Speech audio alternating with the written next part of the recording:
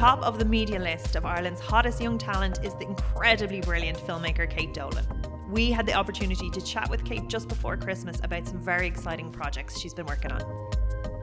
Welcome, Kate. This is Kate Dolan. Hello. Chatting to us at the filmireland.net podcast. And great, thank you for joining us. Yeah, thanks for having me. Excited to be here. Yeah, woo. First up, tell me a little bit about your background in film. I know you graduated in 2012. Yeah, so I went to the National Film School in IDT, where everyone tends to go, or most people that you meet in the industry in Ireland. So I went there straight out of school when I was 18 and then did the 4-year film and TV production course, which was I don't know, I kind of feel like I was maybe a bit young for it, because I don't think I really got a chance to make all the things I would have liked to make with all the equipment and all the people and all that kind of stuff there. But yeah, it was great. Learned loads, and then met a lot of collaborators that I still work with often, month to month. So that's always good. So, first up, your film Cat Calls is doing exceptionally well on the international scene, and we'll talk about that for a little while. But before we get into that, it's so strong visually and very kind of textured and nuanced, and obviously these are all skills you picked up via your music video making, maybe? Yeah, actually, I think one good thing about music videos is you can kind of they're a short turnaround, first of all, so you kind of have to just shoot them, edit them, get them done, and within the space of a few weeks, or even a couple of weeks. So it's not like you're arduously working for months like you would on a short.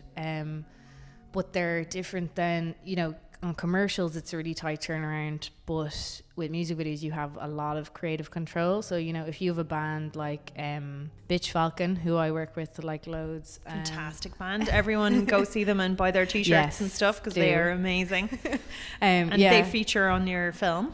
They do, yeah. Because Lizzie is one of my good friends. So, we just have the exact same taste in everything. And so when I come to them, or if they come to me and they're like, we kind of want a video that's going to be like this, or I go I have this weird idea, it's very collaborative, and they're so open all the time to they're like, yeah, Kate, do this weird thing, we don't mind, it sounds great. And they really trust me, I think, to do, deliver a music video that they'll really like.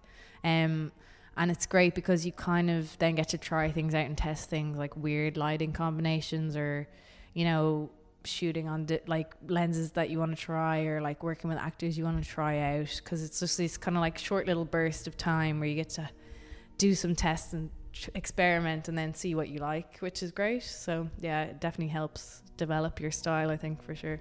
And you've kind of a short time, I suppose, to tell that story as well. A song's generally around 3-ish minutes or so, and to fit everything in there and kind of get the band featured as well. Yeah, I think it's finding the perfect concept, I suppose, that fits the music. It's a weird thing though with music videos, because I think they the music always dictates. You can think that a concept's going to be great before you hear a song, but then you'll hear a song and you're like, no, that's not going to work for that at all. I need to do something that respects the song and the music more. So sometimes you just end up doing really random stuff because you're like, that's what I see when I hear the music. So it's a bit of a weird one, but yeah. And Cat Calls as well, it's that is one of their the Screen Ireland's short film schemes. Yeah, so we were on Focus Shorts, which is 10 minutes or less, which is a bit longer than the other ones, I think are called Short Stories, which is 5 minutes or less. So we had a bit more space to play around, and it's a bigger budget, and it was great fun. And I think obviously you talked about the style and stuff, and a lot of that really is down to Pierce McGrail, because he shot it, and he was just an amazing person to work with. And I came in with all these ideas of what I wanted to do, which were kind of quite ambitious. I'm a big fan of the photographer Gregory Crewsden, and he does very elaborate scenes in photographs where they're like lighting them from like huge exteriors that they're lighting. And so I went to Pierce being like, these are the kind of things I want to do with Catcalls. And he like was great, because he didn't go, no way we're going to achieve that on the budget. He was like, it's ambitious, but I love Gregory Crewson. Let's just see how we go, and let's try and recreate something that we both like. So yeah, he was brilliant in getting the style on screen for sure. And how long was the process of writing it, then shooting it, then finally getting it to the post-production stage? Yeah, I think so. I wrote the script a good few months before the deadline, or I was kind of working on, I had this idea of like a predator woman who gets revenge on like men who've wronged her. And then I was just walking home one night with my friend, and we got masturbated at from a guy who asked us for directions. And then he drove away, but we like saw his license plate, and I wrote it down. And then the police went to his house, and then police told us that when they got there, he was crying and his wife was in the hall. And I found that to be just so interesting, that like you could kind of live a parallel life, and then just the juxtaposition of being so intimidating but then being so vulnerable and like terrified as well of like a character. So yeah, so I was kind of getting to an idea, and then that event happened, and I was like, this is what it needs to be. So then I wrote this like weird monster movie, and yeah, then the deadline was coming up. It was lucky, and then it was actually mad, because like the day of the deadline of getting the application in, we actually like put it in 10 minutes late. And I was like, oh, because I was on 3 projects that were getting submitted that day, and I was like, oh, that's the one that they're definitely not going to pick. And then that's the one that we got asked for an interview for a few months later. So we submitted it like earlier in the year, and then we had our interview in November, and then we heard like a week later that we got the money, and we shot in April, I think I'm going to say. And then we delivered final cut, I think, in the end of July, maybe, or August. So you touched on a couple of things there. We were saying you weren't expecting it to go through, but actually it's very, very, very timely. Definitely with Me Too, and there's a lot of spotlight on male predatory behaviour and how people are less accepting of it. So how do you feel it's been received so far? Well, the funny thing, because people always said that to me after, so we premiered at the Cork Film Festival in November 2017, and that was literally just the same month that all the first Me Too stuff came out. So the whole time that we were in production, post-production, pre-production, that wasn't really a thing. Do you know what I mean? And it wasn't really, people were talking about it a bit, but like it definitely, like we just happened to have our premiere the month that like this whole thing happened. And then when we got into the US festivals like Fantasia and Fantastic Fest and Scream Fest in LA and all those kind of ones, Americans really responded to it, because I think it's so much more like here, like it hasn't really affected us that much, that movement and all that kind of stuff. It's permeated obviously, but over there they were like, this is so in the zeitgeist, this short, and we love it. And like obviously they're mad about genre over there, so it's just been received really well by Americans, because yeah, just really lucky timing, because I was gonna make it no matter what, you know what I mean? Like the time, like I feel like that those are issues that have affected me and my female friends and the women I know forever. So it's just like funny timing that we literally just like released at the right time. It's just lucky. Yeah. And then it's so funny because there's certain people and you say, oh, this experience, and they're like, but that never happens. And you're like, actually, I'd be hard pressed to know one woman who hasn't had an experience inherently negative like that, where you kind of do feel very intimidated and unsafe. Yeah, it's kind of funny because a lot of men that I've talked to who've seen the film, like I've had a lot of meetings with like people in the US and stuff, and they'll always ask like, how did you come up with the idea? I'm like, because it like happened to me, and like loads of things like that have happened to me all throughout my life. And the men who hear that are always kind of like, what? Like, that's crazy. And they're so shocked. And when, like, the women I talk to are like, oh yeah, that's definitely happened to me, or it's happened to somebody I know, or, you know. Yeah, no, and again, I do, like, and I think it's great, that the conversation is happening at the moment.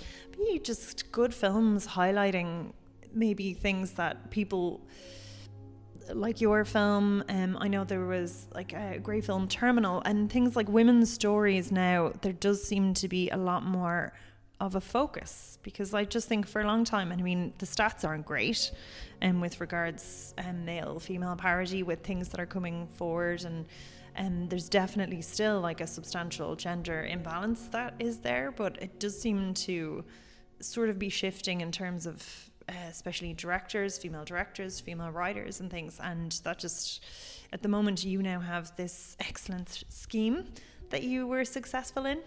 Tell me a little bit about your POV project. Are you allowed? Is any NDA sign? No, I don't think so. It's kind of mad. Like, we had a development workshop for it there the other day. So basically, it's a scheme where much like Catalyst, which happened before, which had great films come out of it, like Drummer and the Keeper, Kissing Candace, and Without Name.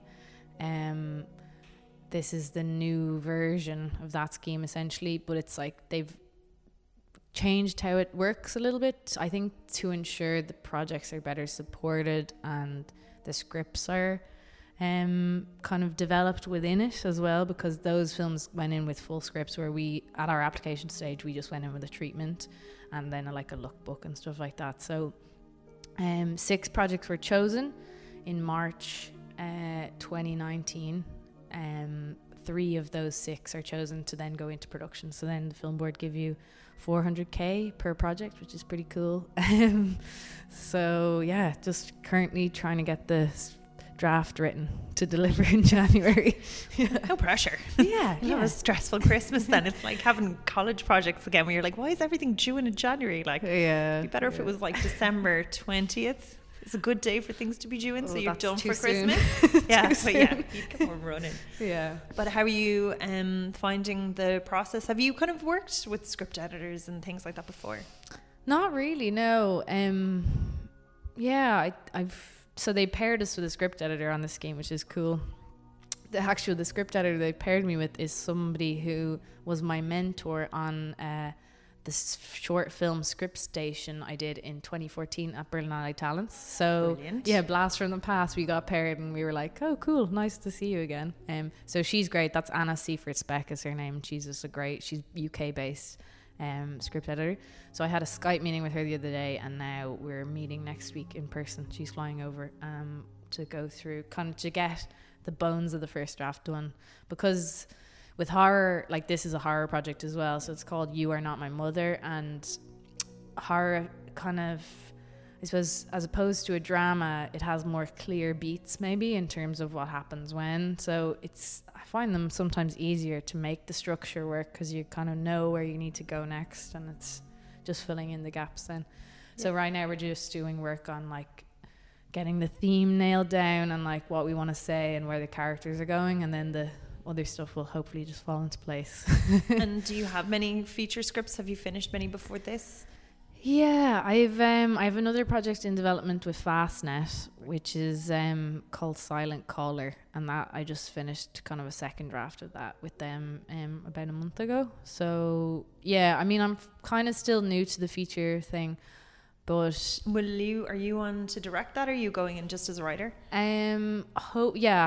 Essentially the hope is that I will direct.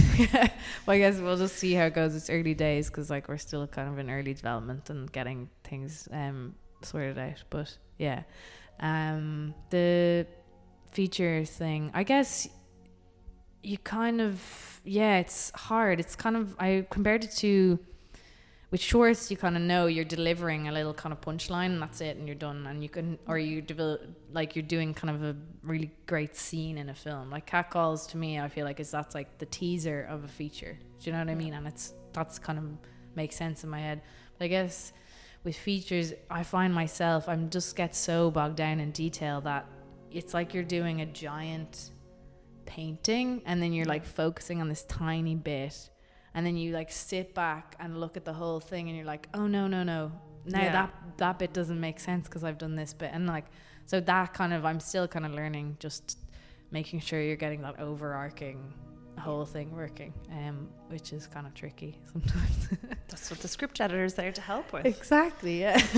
It's good to have that support as well, because it's constant deadlines all the way through, rather than, I think, if you're working by yourself, sometimes you can be like, or get too stuck with one thing. So it's really cool, and it's great that you have a relationship with her as well. So that seems like a nice thing. How many of the POV are going to make it through in the end? So it's 6 currently are in development now, and then 3 get made based on the draft you deliver in March. Perfect. Excellent. And have you kind of given thoughts to casting or anything like that? Are you getting loads of emails now going, this is my show reel? Sometimes, yeah, actually. I don't know, like the lead in our film is like a 15-year-old girl. So the story is it's basically about a young girl who's a bit of an oddball and outcast, and her mother, she lives with her mother and her grandmother, but she still she feels kind of isolated within the family even. But then one day her mum goes missing, and when she comes back a week later, this daughter, the main character, she's convinced that her mother's been replaced by something else, because she's like, that's not her. But then everyone's like, no, she's just suffering from depression, that's why she's acting strangely. And then it's like kind of unveiling the supernatural elements throughout. So then it's like, oh, she isn't herself, and that's where it goes. But I love it. It's like a reversal on the Irish changeling, where a person's Yeah. child is being replaced, but it's the mother, because there is something very close about the mum-daughter bond as well. Your last film was very clear where your inspiration came from. What about this? so this one, so my own mum, she like had she suffered from depression at different times of my life, and I think it's at its core really the themes about kind of your fear of losing a parent, and kind of the moment when you realize that they're not infallible and they're not going to be around forever, and then you kind of see a different side of them, and you reach a certain age in your teens and you kind of see them, the cracks a little bit more, that they're not this like super strong person who can do anything. They're kind of just humans, and that's scary. So yeah, it's really about that, and just living with mental illness, and like how people talk about it and that kind of stuff as well.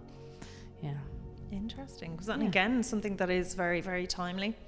So you were very good at like doing all your development and things that are very zeitgeisty, and then they just kind of break, because at the moment, especially in Ireland, like that's a huge discussion. Yeah, I think it's funny because we were chatting around it a little bit at the development workshop we did the other day, and everybody was like, oh yeah, in my family, like there's big secrets kept about mental illness and that kind of stuff, and people are afraid to talk about it and afraid to kind of address it. And I found that really interesting. But I mean, like, I feel like there's loads of horror movies that kind of touch on those topics in an interesting way. Horror has a way of always kind of like sneaking in the big scary themes that you don't want to see in a drama, that you can kind of then watch and still be entertained and still be excited by it, but you're kind of somebody described it as hiding the vitamins in the ice cream to me recently. Oh, that's a great They were like, description. that's what you like to do. I was like, yeah, that's exactly what I love doing.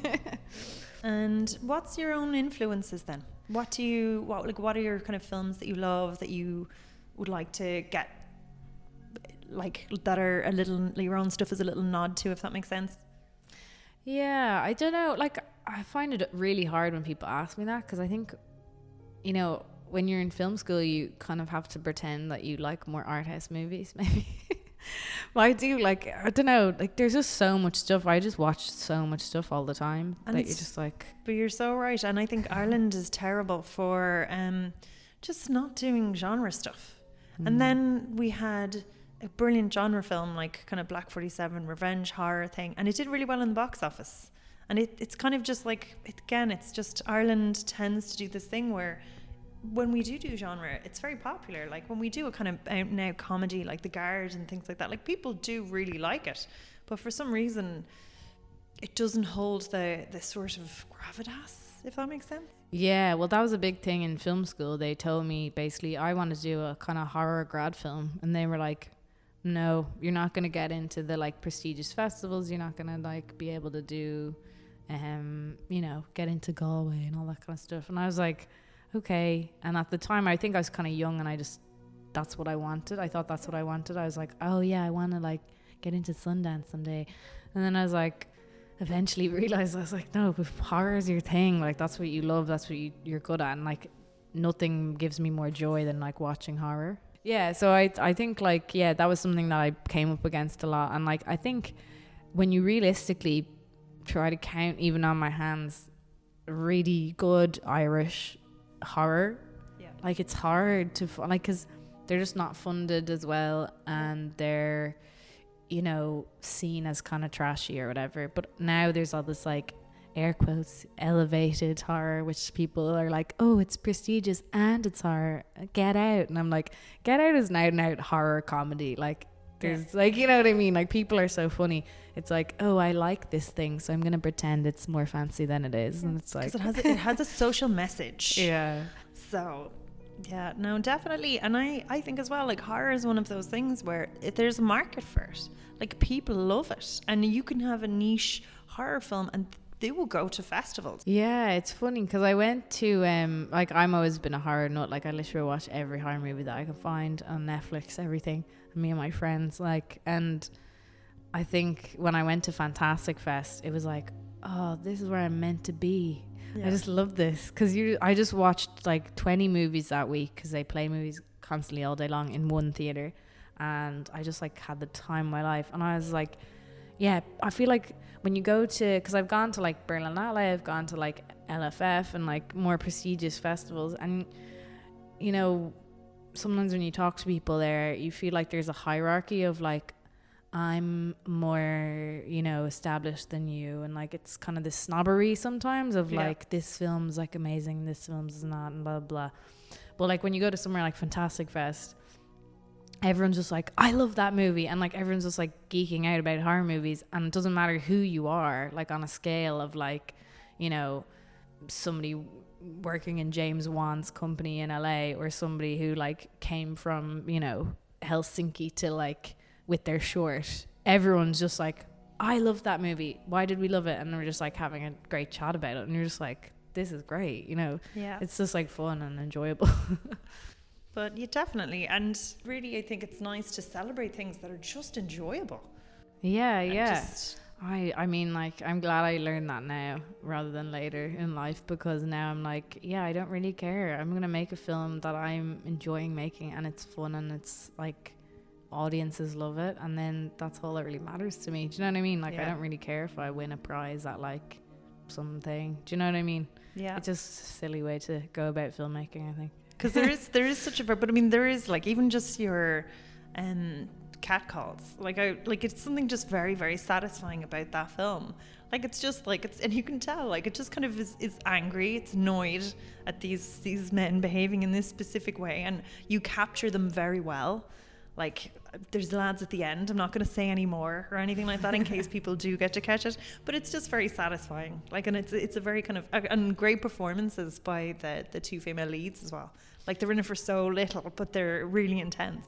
Yeah, they're great. Like all the cast are great. I loved working with them all, and they're just like so, you know, I just love in an audition when you meet somebody and they're just no kind of airs or graces about them, and they just like you know, just sound, do you know, and you just like get along straight away, and then you can ask them to do things or you know, do certain things, and they'll just be up for it, and they just want to make a film that they think is good too. So yeah, they were all fab. I love all the guys in Catcalls for sure. Brilliant. Yeah. So for your next feature, have you thought about, like, is there anything that you learned from your shooting of Catcalls that you're going to use in this? Yeah, I think like luckily I think Catcalls was a great experience to have, because it actually injected me with a lot more confidence. I think going into Catcalls, because I'd never worked on, like, I'd done a few ads that were bigger budget, but this was kind of my first creative project that had a big budget from the film board, and I was so nervous the first day. Like there was like 60 crew members there, and I was kind of going, this is way too many people, I'm freaking out. And you have a moment where you're like, I'll just drive away. But I think it just really taught me that if you're working with good people, for example, like Pierce, I was like initially a bit kind of like, he's amazing, I'm scared of him a little bit, but he was just so nice and so helpful and accommodating. And he would just be like, very quietly would be like, Kate, I think if we get the shot from here, it might cut in better with this one that you've just like we've just done. And like very quietly, not undermining, not like kind of being rude, never feeling like making me feel like inadequate. And that was so nice. So I think just finding people to work with that support you in that way is so important. And just like getting to know somebody before you kind of make a plunge to like make a film with them, because you just need kind of people on your team who really want to make the best thing and like treat you with respect as well. Because I think as a kind of young looking woman who's like 5'5", it can be sometimes hard as well to like demand that attention from like your crew and that kind of thing. So yeah, I think it definitely filled me with confidence to be like, oh, I can do this, and I know that I can do this. And so just carry that into the feature for sure. And how are you at the kind of networking salesy thing? So your producer that you worked with on Catcalls, is that the same as in POV? No, so POV will be with Fantastic Films, and so Deirdre Levins is producing. So she's done some shorts, but this is going to be her first feature. But she works kind of as an associate producer on like a lot of the feature projects that they do in Fantastic, but she works more behind the scenes, kind of doing the admin-y stuff for it. So this is going to be her first like big thing that she's doing herself, which is really exciting. So she knows a lot about the genre world and sales because she's kind of been there with a lot of features that they've done already, which is really good for me. Yeah. Excellent. And yeah, so have you kind of prepping yourself now for like going to distribution people and selling it then, or she's just going to look after all of that? Or I think like actually off the back of Catcalls, I've met a lot of people, because people really respond to the film, they really like it. So I've actually made a lot of kind of horror pals in like those kind of sales and distribution places, and other production companies that are just kind of eager to help me do the next thing that I'm doing. So I feel like it's going to be okay, because I feel like horror is always really sellable, and particularly this story, people as well seem to be responding to it, which is good too. Yeah. And is there any kind of stories at the moment that you're like, oh, I'd love to tell that as well, but I'm kind of doing these now for the next while all my creative energy is gone? Do you ever? Yeah, I don't know, like there's like always so much stuff. I have a few other one-pager ideas that like I really want to kind of like get it in developing as well, but obviously your brain can only go so far at one time. But I recently got representation in America with a manager there in LA, so he's kind of been setting me up with lots of meetings, and I've been asked this by lots of people all the time, being like, is there any kind of like short stories or graphic novels that you really love? I've always loved Ray Bradbury's Halloween Tree. It's like a book that it's kind of like a kid's book almost, but it's about Halloween, and it's got different traditions in Halloween. They did an animated version of it in like the 90s, I think, which I was obsessed with as a kid, and I watched it all the time. But it's just about a boy who gets taken away because he's having appendicitis on Halloween night, and his 4 friends have to kind of like get his soul back because it gets taken away in a pumpkin. And then they kind of traveled through different time periods, like ancient Egypt and Samhain in like pagan times, and they like learn about Halloween. It's like a lovely movie, but I've always like loved that. So but another thing, actually, when I was a teenager, I always wanted to remake It, because It was my favorite book. No, but you were stunned then. You're like, but you can do the next one. You maybe can do that one. So in like 20 years. Get your big budget feature, but like low budget you know, and you get your 4 million feature, and then they'll give you the kind of remake where it's all women and it's like a female clown. Yeah, that would be great. Yeah. Yeah, so that was a bit of a sting when that was coming out. I was like, that was always my dream to remake it, but they did a great job. So, and I loved the one that they did, so it's really good. But yeah, there's loads of Stephen King books that, because I was obsessed with Stephen King when I was a kid, and like there's loads of stories there that were made kind of in the 90s as TV specials, but then I feel like there's such rich content, and Stephen King's having this whole, like, everyone's obsessed with Stephen King stuff now as well. So I don't know, we'll see. I've started watching Haunting of Hill House lately, and I'm like obsessed with it. I have heard that's amazing. That's on my to watch list. It goes House of Cards and then that. They're my two things that I'm going to watch. It's so good. It's really enjoyable. And there's one episode that you're just like, I was reading about how Mike Flanagan did it on Twitter today, and he's just like, it's kind of all done in one shot, a full episode, which is like 53 minutes long, and you're just like, holy shit, how did you do that? It's amazing. It's so good. But yeah, and I think horror TV is having such a renaissance, I suppose, in a way, like Chilling Adventures of Sabrina and like Haunting of Hill House and like all these kind of things. An American Horror Story. Yeah, I mean, like that's been around a few years, but it's more popular now, maybe a little bit. So that kind of genre TV as well is something that I'd love to I also dip think it's into. so hard to sustain. Like, I mean, the thing about a horror film is it's perfect for the amount of scares that you get, and then the cam, and then the emotional involvement, and then more scares. But then when a TV, like, you really have to get creative. Yeah. So that's what you do. You have that as like your feature film would be your calling card, and then you'll have your Netflix pitch. Yeah. I'll get a few in my back pocket for when I have to do that. Yeah. But yeah, like it is very hard to kind of sustain them, and it's interesting to see the creative ways, because it's kind of something that if everyone watches it, it's hard to keep doing it. If that makes sense. Yeah, I mean, like, because horror, even to innovate in horror with scares and how to scare people is always really tricky. And you often end up just kind of referencing old horror movies from like the 40s or something to try and like create new scares that haven't been seen in like maybe so many years or whatever. Yeah, it's hard, but it's fun as well. And actually, just going back to that, your monster was brilliant in Catcalls.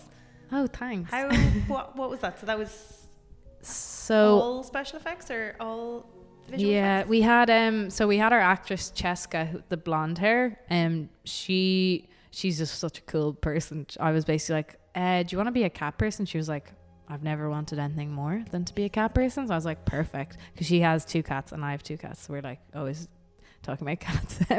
But she was like, yes, let's do it. And I was like, cool. So we got her a bodysuit. We originally kind of wanted the bodysuit to be incorporating more cat features, but we just didn't have enough time and enough money to kind of pull that off. So we got a great prosthetics guy called Vincent Lamb, who works on like Penny Dreadful and stuff like that. He made ears, and he made a spine, and he made 1 claw, because we can only afford 1. And then Jamie Nancy Barron and Audrey Corrigan, they kind of worked together. So she's makeup and he's costume, and they just kind of worked. So she did makeup on face and body a little bit, and then he kind of made a bodysuit and like textured it to have like hair on it and that kind of stuff. So it was really practical, which I think I love practical effects. I think if you can see it in camera, it's always a million times better than just, you know, doing a bunch of VFX stuff. We added the tail and the eyes in post. That was kind of it. Oh, brilliant. Yeah, because I got a sense of that, because I felt like it was really real, but then I was like, I wasn't sure. And so next up, when can people see Catcalls? And you have a music video coming out as well, I believe. Yeah, so Catcalls is currently, I'm talking to a couple of different people, because our time limit from the film board, they have kind of a say of when you can put stuff online if it's made through them. So I think that's up in November.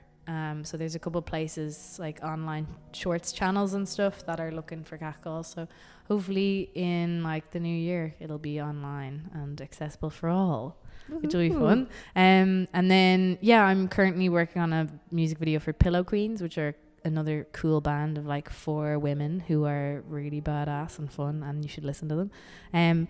Yeah, so a song of theirs called Gay Girls. I'm doing a music video about 4 communion girls who kind of run amok on their communion day and leave their homes and run away. Love it. Yeah, it's good fun. So that should be coming out in the next, like, I don't know, later after this podcast. But that's amazing. Thank you so much for chatting to us. Cool. No and problem. Everyone keep an eye out for catcalls. It's so satisfying. You love it. And make sure to check. Hopefully in the link we'll have a link for Pillow Queens. Yeah, and listen to them on Spotify and Bitch Falcon too. Yes, awesome. Definitely to Bitch Falcon. We'll actually the Film Ireland editing team will be at that gig and we'll all see you there. Oh great, yeah, deadly, brilliant. Thanks. Okay.